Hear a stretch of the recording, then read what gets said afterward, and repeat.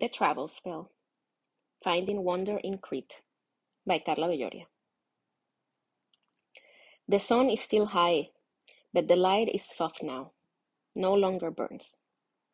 You can walk on the sand without running, oh, oh, oh, oh, oh, until your feet finally touch the cool water.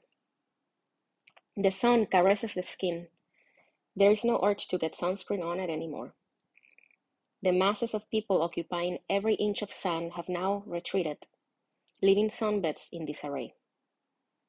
The hay of the locally made parasols is no longer moving almost horizontally due to intense winds, but now flowing lazily, as if finally able to take a break from a hard day's work providing respite to beachgoers.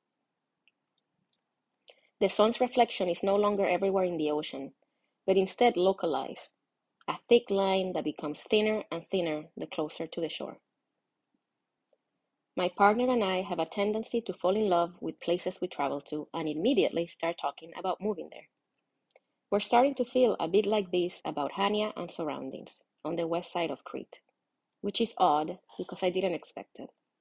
But then again, places that surprise me are always my favorite. What do you think that condo cost? My husband asks while pointing at the nicest condo on the beach. Brand new, big terrace overlooking the ocean. I glare at him.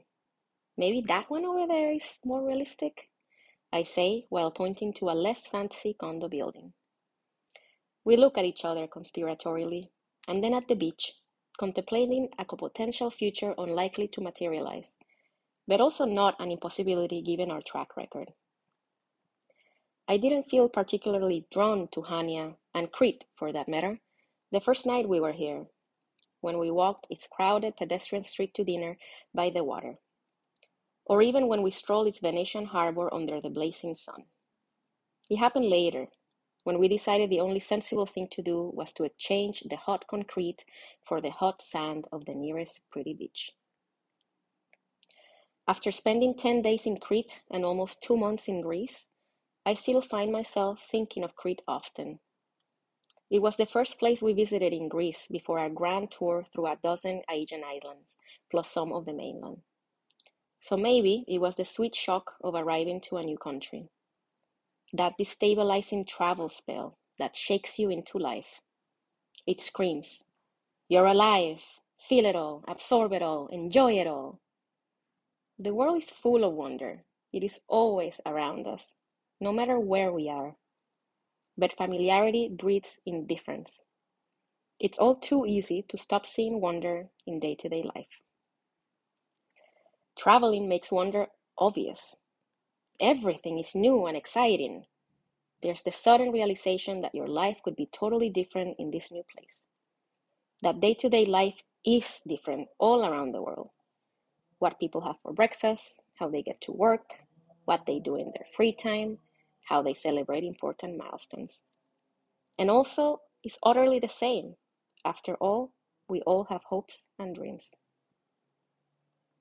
This travel spell draws me to faraway lands and makes me imagine myself in places where I don't speak the language or fully understand the culture. When I wonder why, I always come back to what I was made feel in that place, both by people and by nature.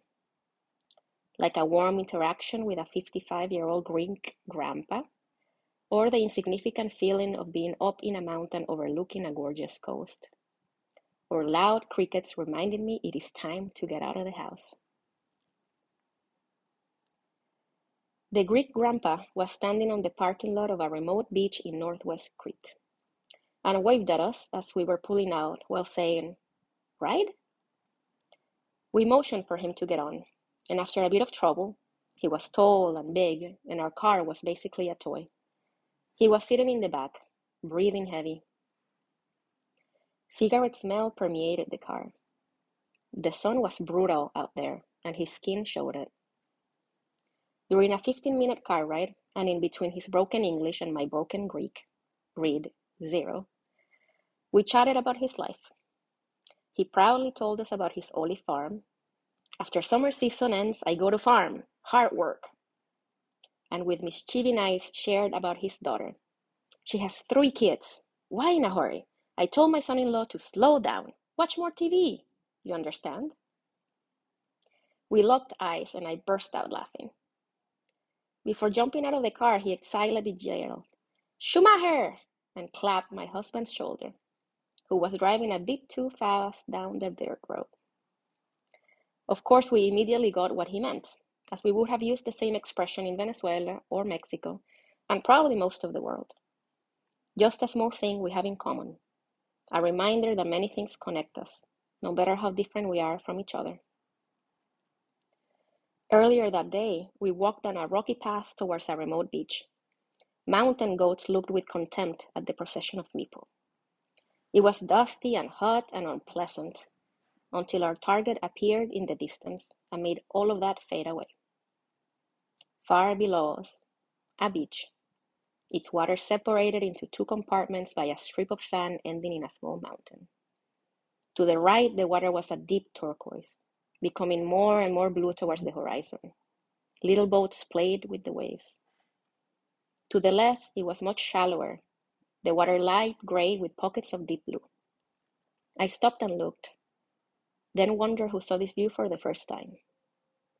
Maybe someone just wandering, or an explorer with a destination but still wistfully ignorant of the beauty ahead.